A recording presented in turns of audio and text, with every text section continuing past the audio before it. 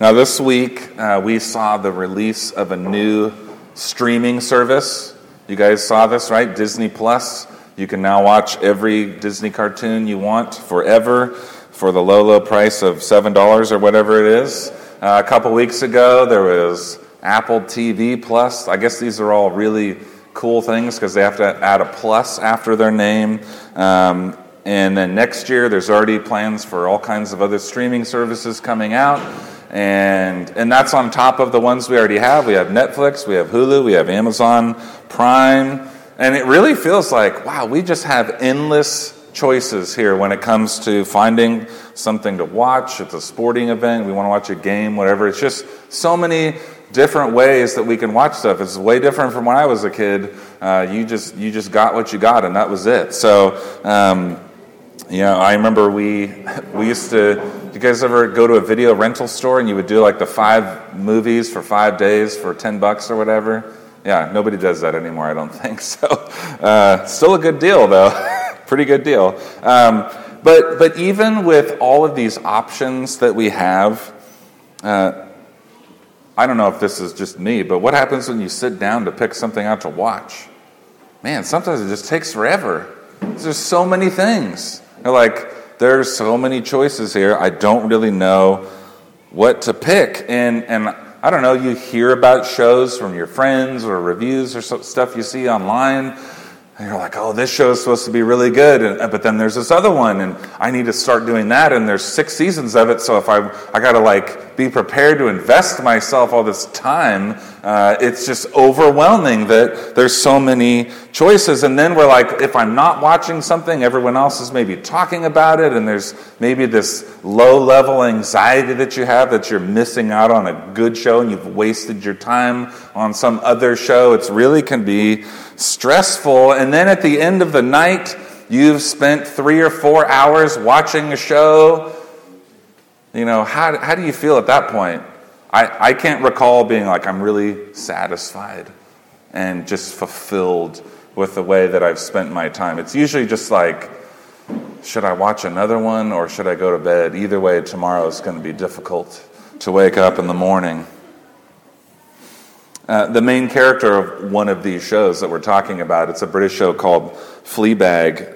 Her character, I think, embodies in many ways what happens when we live a life with these limitless choices. The story that's told of her character is one of endless selfish decisions, and essentially every relationship that she has been left in ruins, and she is stubborn. She won't acknowledge her own brokenness, her own dysfunction in her life, and at some point she just has this heart-wrenching moment where she has come to a church and she's in the confessional booth of the church and she says to the priest, I want someone to tell me what to wear every morning. I want someone to tell me what to eat, what to like, what to hate, what to rage about, what to listen to, what band to like, what to buy tickets for, what to joke about, what to not joke about. I want someone to tell me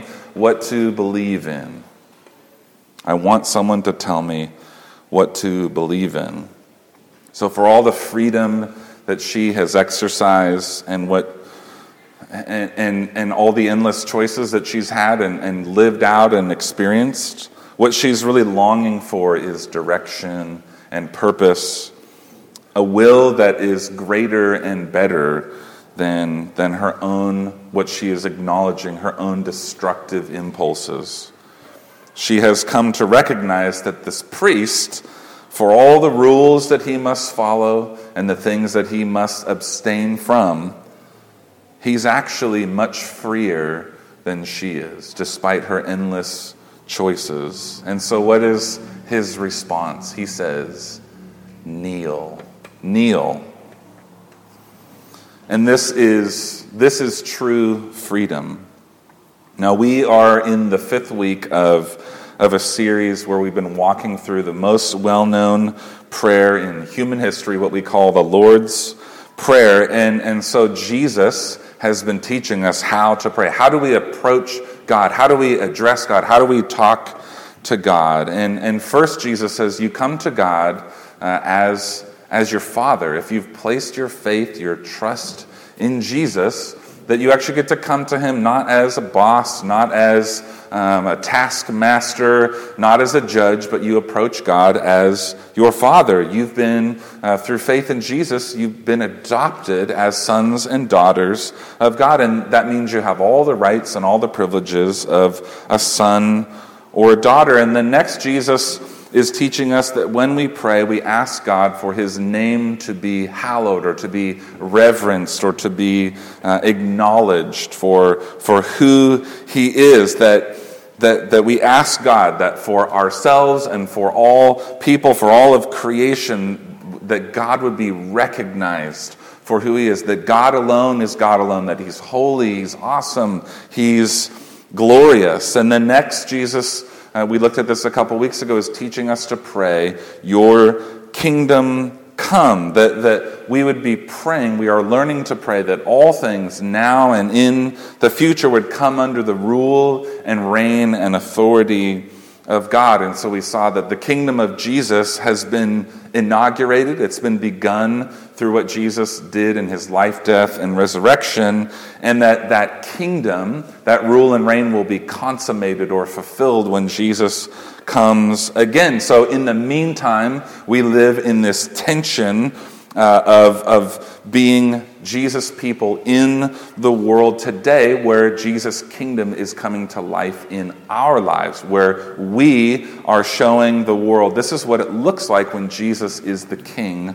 of our lives. So today we come to the next part of this prayer, where Jesus teaches us to pray, your will be done on earth as it is in heaven. And it's here in this prayer, in this part of the prayer that Jesus is teaching us, that I think we see that true freedom that the priest was talking about in that show. That true freedom is not saying, my will be done, but true freedom is learning to pray, your will be done. True freedom comes when we see God's will done in our own lives. And this comes through pursuing God's will, receiving God's will, and trusting God's will. So let's read Matthew chapter 6, the Lord's Prayer. We'll begin in verse 9 and go through verse 13. Jesus teaches us to pray then like this: Our Father in heaven, hallowed be your name. Your kingdom come, your will be done, on earth as it is in heaven. Give us this day our daily bread, and forgive us our debts, as we also have forgiven our debtors. And lead us not into temptation, but deliver us from evil. This is God's word. Let's pray once more. Father, we ask now for your will to be done among us and in us this morning. That you would show us who you are, that you are holy and glorious and awesome, that you alone are God alone, and that our lives would be in response to that. That everything we do and think and believe would be in response to the fact that you are God, you are our King, you are our Savior. And so would your will be done in our lives, in our church, in our community. So help us now as we come to your word, Lord Jesus, and show us the ways that our lives are out of sync, that we have been pursuing freedom, we've been trying to live by our own wills, and that we could see the brokenness that's there, that we would acknowledge it and repent from it, and we would turn to you, Jesus, and learn to pray your will be done in our lives. We ask it in your beautiful name, Jesus. Amen. All right, so let's begin with ourselves. When we pray your will be done, what are we asking God to do? What are we really asking God to do? We're praying, we're asking that what God wants, what he desires, that it would be done in our own lives. And then there's a bunch of follow-up questions to this. At least I had them. How do I know what God's will is? How do I know what God expects from me? And then there's more questions that come after that. If he is God, if he is this holy, awesome God, that there's no one like him, then why do I have to pray that what he wants would be done? I mean, if he's God, if he's sovereign, then why can't he just do his will? Why do I need to ask him? And if he can't, if he's not that, then why would I pray at all? Why would I acknowledge him at all as God? Is he really God if he can't do those things? So it's true that in one sense, the scriptures show us, the Bible teaches us that God's will is always done. God's will is always done. So the song that we sang a little bit ago, God is sovereign. He rules over all things by his wisdom and his eternal purposes. God has a plan, and nothing can stop his plan. There's passages like Psalm 135, verse 6, help us understand this. Just lay it out for us. Whatever the Lord pleases, he does in heaven and on earth. To even see this more clearly, there's Isaiah chapter 46, verses 9 and 10, where God says, I am God, and there is no other. I am God, and there is none like me, declaring the end from the beginning and from ancient times, things not yet done, saying, my counsel or my will shall stand, and I will accomplish all my purpose.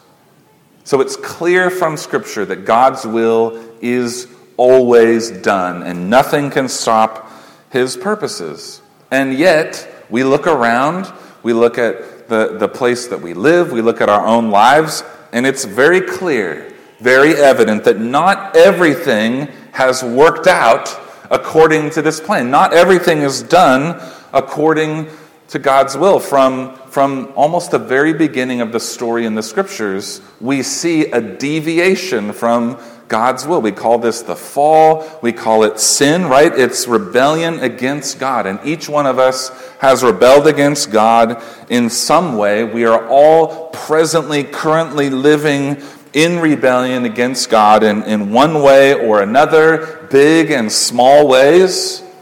So God's will is not being fulfilled in our lives in many ways. And it's pretty evident. It's pretty easy to see. So then we have these two things here that seem to not make sense. They don't seem to go together. So how do we think about God's will in light of this apparent contradiction? Now, it helps to know that we are not the first people to notice this. Isn't that always nice? We're like, okay, somebody else has already thought of this. They've already wrestled with it. And it happens that theologians for hundreds and thousands of years really have talked about how we can look at God as having two wills. We can look at God as having two wills. First, there is what theologians call God's secret will, or his will of decree. So that's what we see in those verses from Psalm 135 and Isaiah 46, right? God's sovereign will, that his secret will means that what God wants to happen will happen. It's fixed, and nothing can change that. The problem is we don't see all of that. We don't see it from God's point of view, right? We see it from our point of view. And so that's why we call it a secret will, because it's not revealed completely to us. To describe this, Kevin DeYoung, he says, what God wills will happen, and what happens is according to God's will. So we can say this is God's secret will, or his will of decree. And there's also what theologians call God's revealed will, or what we could call his will of desire. This is what we could say are God's commandments. This is what God requires from us. This is the way that God wants us to live. This is the way that we were created or designed to live, the way that things work best. So this is, when we have our Bibles, we can say, this is God's revealed will.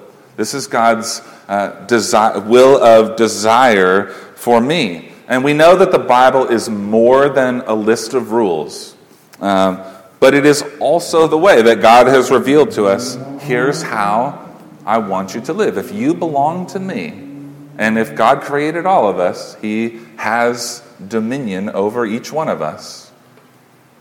If that's who you are, if you're made in God's image, this is the way that God wants you to live. And this is the way that your life will work best. So we are required to obey God's revealed will, what he requires and desires of us. So this is why we hear Jesus say things like he does in Matthew chapter 7. This is later in the Sermon on the Mount that the Lord's Prayer is part of. He says, "Not everyone who says to me, 'Lord, Lord,' will enter the kingdom of heaven, but the one who does the will of my Father." And so he's there speaking about God's revealed will, right? What God desires. If you don't obey the will of the Father, then he says you won't, no matter what you call God or what you have said, it's about how you have lived your life. So God's secret will, or his will of decree, it cannot be stopped, but God's revealed will or his will of desire can be disregarded or disobeyed. So when we pray, as Jesus is teaching us, "Your will be done," we're asking God for an alignment of our lives with God's revealed will, the second will that we're looking at here. We're saying, what you want from me, I want my life to look like that. I want my life to follow in that pattern. Would you make me want what you want, God? And so to pray this is to say, we want to pursue what God wants for us, to receive what he intends for us, and to trust his will for us. So let's look at pursuing God's will. When we pray, "Your will be done," we're praying that God would lead us into a life of obedience, a life of action, a life of following Jesus in tangible ways. Not just, I prayed this prayer and I went to a camp or something when I was younger, and that's my life of following Jesus. But Jesus is saying, you pray, your will be done, and that our lives would reflect that through action, activity. That's what it means to truly follow Jesus. So in this way, we're connecting God's will, which is in heaven, right? We're connecting God's will with the way that we live. Your will be done on earth in me as it is in heaven, as you will, as you desire. Now, Jesus is not teaching us fatalism here. He's not teaching us to resign ourselves to saying, it is what it is, right? This is not what Jesus is teaching us to do. He's saying, pray and live in action, that we would connect the way that we live our daily lives with God's good design and his good plan for us. On the night before his on the night before his death, during his final sermon, Martin Luther King spoke these words near the end of his sermon. And you can go on YouTube and watch this. He says, "I just want to do God's will. I just want to do God's will."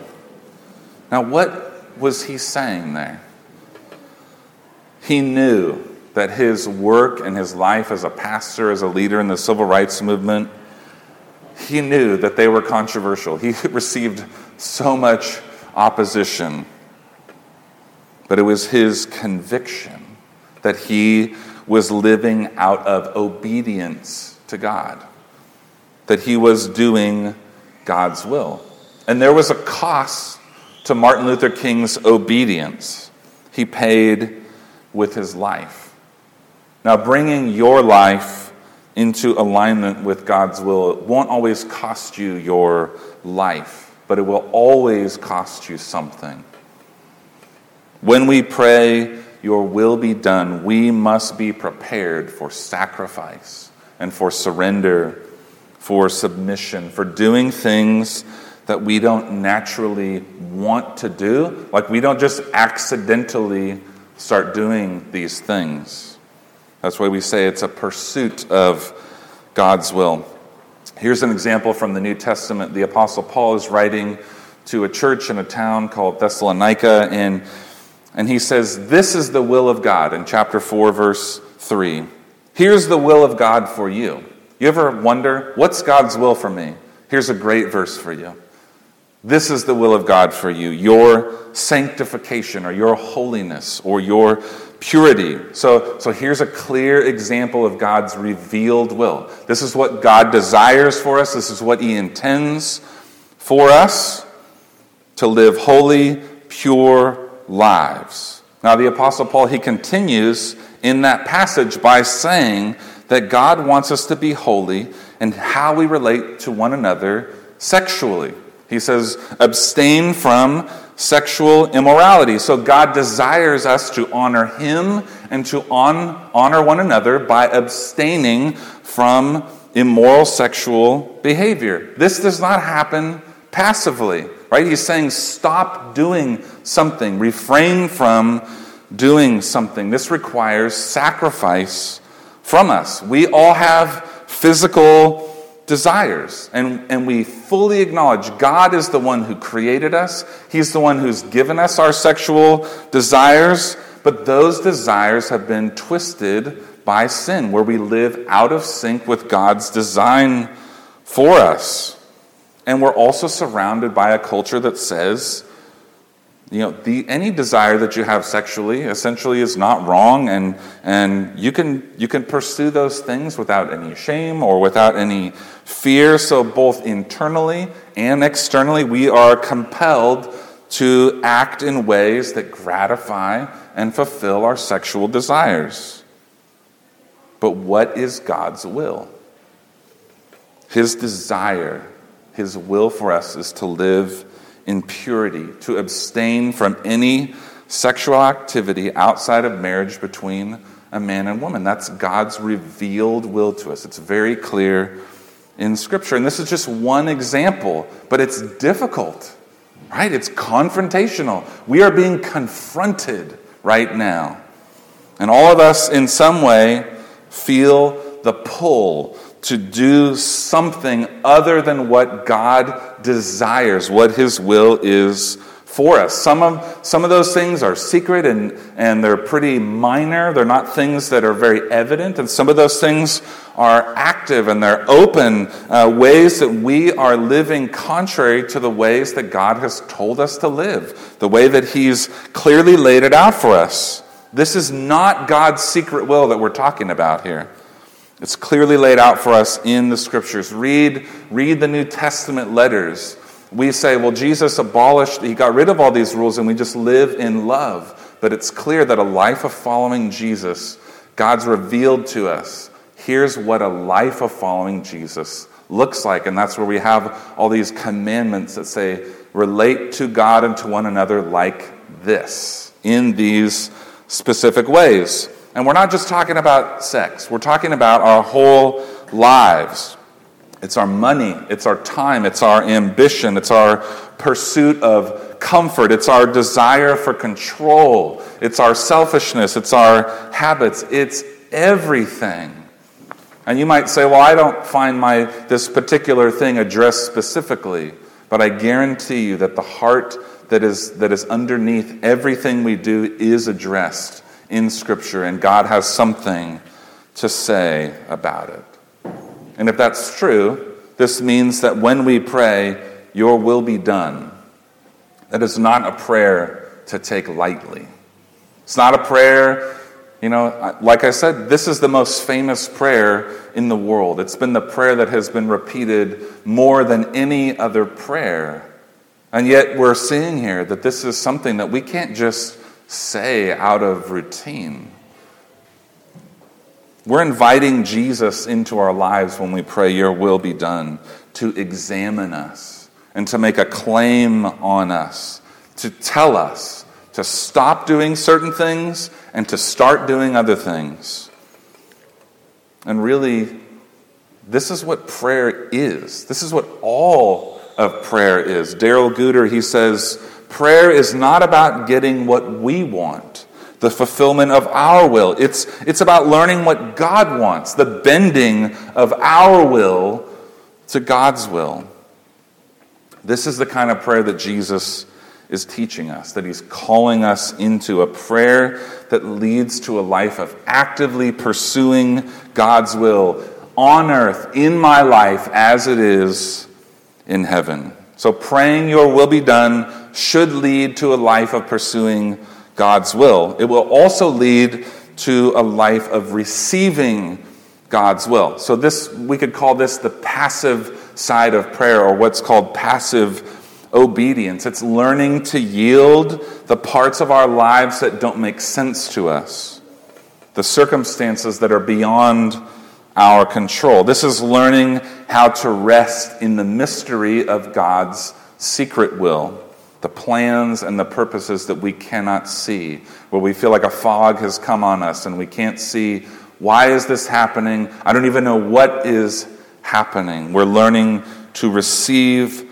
God's will. And there are many examples of this in Scripture, but one that I love is something I just read this morning, actually, in Luke chapter 1. Jesus' mother, Mary, she's visited by the angel Gabriel, brings the message, you have found favor with God. He's chosen you to be the mother of the Messiah, the Son of God. You're going to have a baby, Mary. It's like, okay. And she asks a very reasonable question. How can this happen? Because I've never slept with a man. Seems physically impossible. Okay, reasonable question, I think. And the angel says, this is going to be God's work. Because this is God's will. The Holy Spirit will conceive this child, and what seems impossible for men is not impossible for God, for nothing is impossible with God. Here's her response in verse 38. Mary said, behold, I am the servant of the Lord. Let it be to me according to your word. What is she saying here? Your will be done. Your will be done in my life. And it's not because she's been given all the answers. That answer from Gabriel doesn't cross all the T's and dot the I's for her. But it's enough for her to know I can receive God's will for my life. I can accept God's will for my life. She yields her life to the purposes of God. And it's not without pain. All right, we know that Mary must have suffered the loss of her reputation, at the very least, among people. There goes that girl who couldn't wait till she was married to Joseph. And it's probably a reputation that followed her for her entire life. She had to have a conversation with her fiancé. Awkward, right? Hey, how was your day? Well, you wouldn't believe it. Nothing is impossible with God, they say, right? But underneath all of that, what's driving Mary? Let your will be done in my life. Let your will be done in me. For her prayer, her acceptance is saying, I willingly accept all of this for me, even though I don't fully understand it. Now, each one of us have experienced difficult situations, or we're currently walking through really difficult situations, or we will one day soon walk through something very difficult. It could be illness, it can be infertility, the death of someone that we love. It could be unmet expectations. It can be the crumbling of a marriage, the loss of a job. I mean, that list is so long. And in each and every difficulty we face, where we do not understand what is happening, we feel this pull to blame God, right? To say, what are you doing? And we ask that, or we say that in all kinds of ways. If God is sovereign, that's going to be the end of our complaint, right? He is the manager that we keep asking to talk to. If this all ultimately comes back to him, then what do we do with that? How do we ask those questions? And it's beautiful for us to see in Scripture that there's a place for us to come to God, like Mary. Here's a question I have. I have a follow-up question to this thing that's going to happen. We can bring our complaints. We can bring our lament. We can bring our sadness. We can bring our pain. There's ample evidence in Scripture that there's a place for us to do that. But to pray, your will be done, is ultimately to say, I receive and I accept your plan for my life. You are God. You are good in all that you do, and you have a plan and you have a purpose. I don't understand what it is. I don't know, and this is the hardest thing I've ever gone through, but your will be done in my life, even when I don't understand why. John Newton was a pastor, and he wrote the hymn Amazing Grace that some of you may know. When his wife was really ill, he wrote in his journal, what you will, when you will, how you will. That's receiving God's will. That's learning to accept God's will. So we've seen that to pray your will be done means to pursue God's will for us through obedience and to receive God's will through acceptance. But there's really one last issue that we must confront or face, that in order to pray this prayer, to truly pray this prayer, we must absolutely trust the one that we're talking to. If I do not trust the one who establishes the way things are supposed to be, I will rebel and I will chafe against the rules, right? And you could just insert your memories of teenage angst here, right? Right? It has to do mainly with trust, right? And if I do not trust that the one who governs all things is good and has my best interest in mind, I will be anxious. And I will try to take away whatever it is. I'll try to control things. I'll try to take the wheel, right? Because I don't trust that the one who's in control is good. So how can I learn to trust God's will for my life? You can learn to trust God's will for your life by looking to the one who is teaching us to pray this.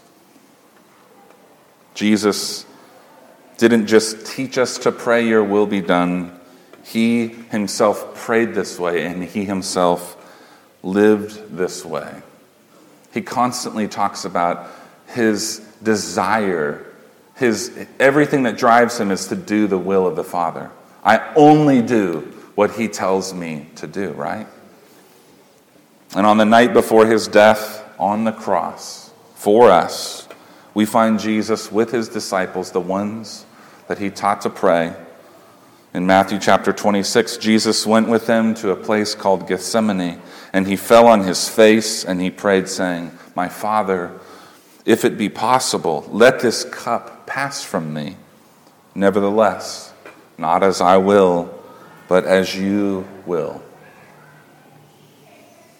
I don't know about you, but I am so comforted by the fact that Jesus himself, the Son of God, who perfectly fulfilled the will of God, prayed like this. That he was overwhelmed in this moment with the magnitude of what was coming. Because he wasn't just facing death, he was facing the weight of bearing God's holy fury and wrath against the sin of the world, against your sin and mine, that he would be separated from fellowship with his Father.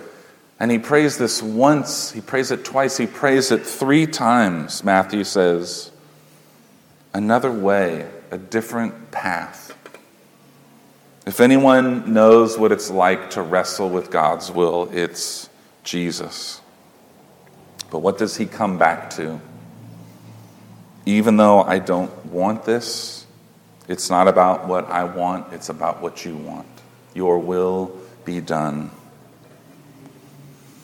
So the reason we can pray your will be done is because Jesus has already gone ahead of us.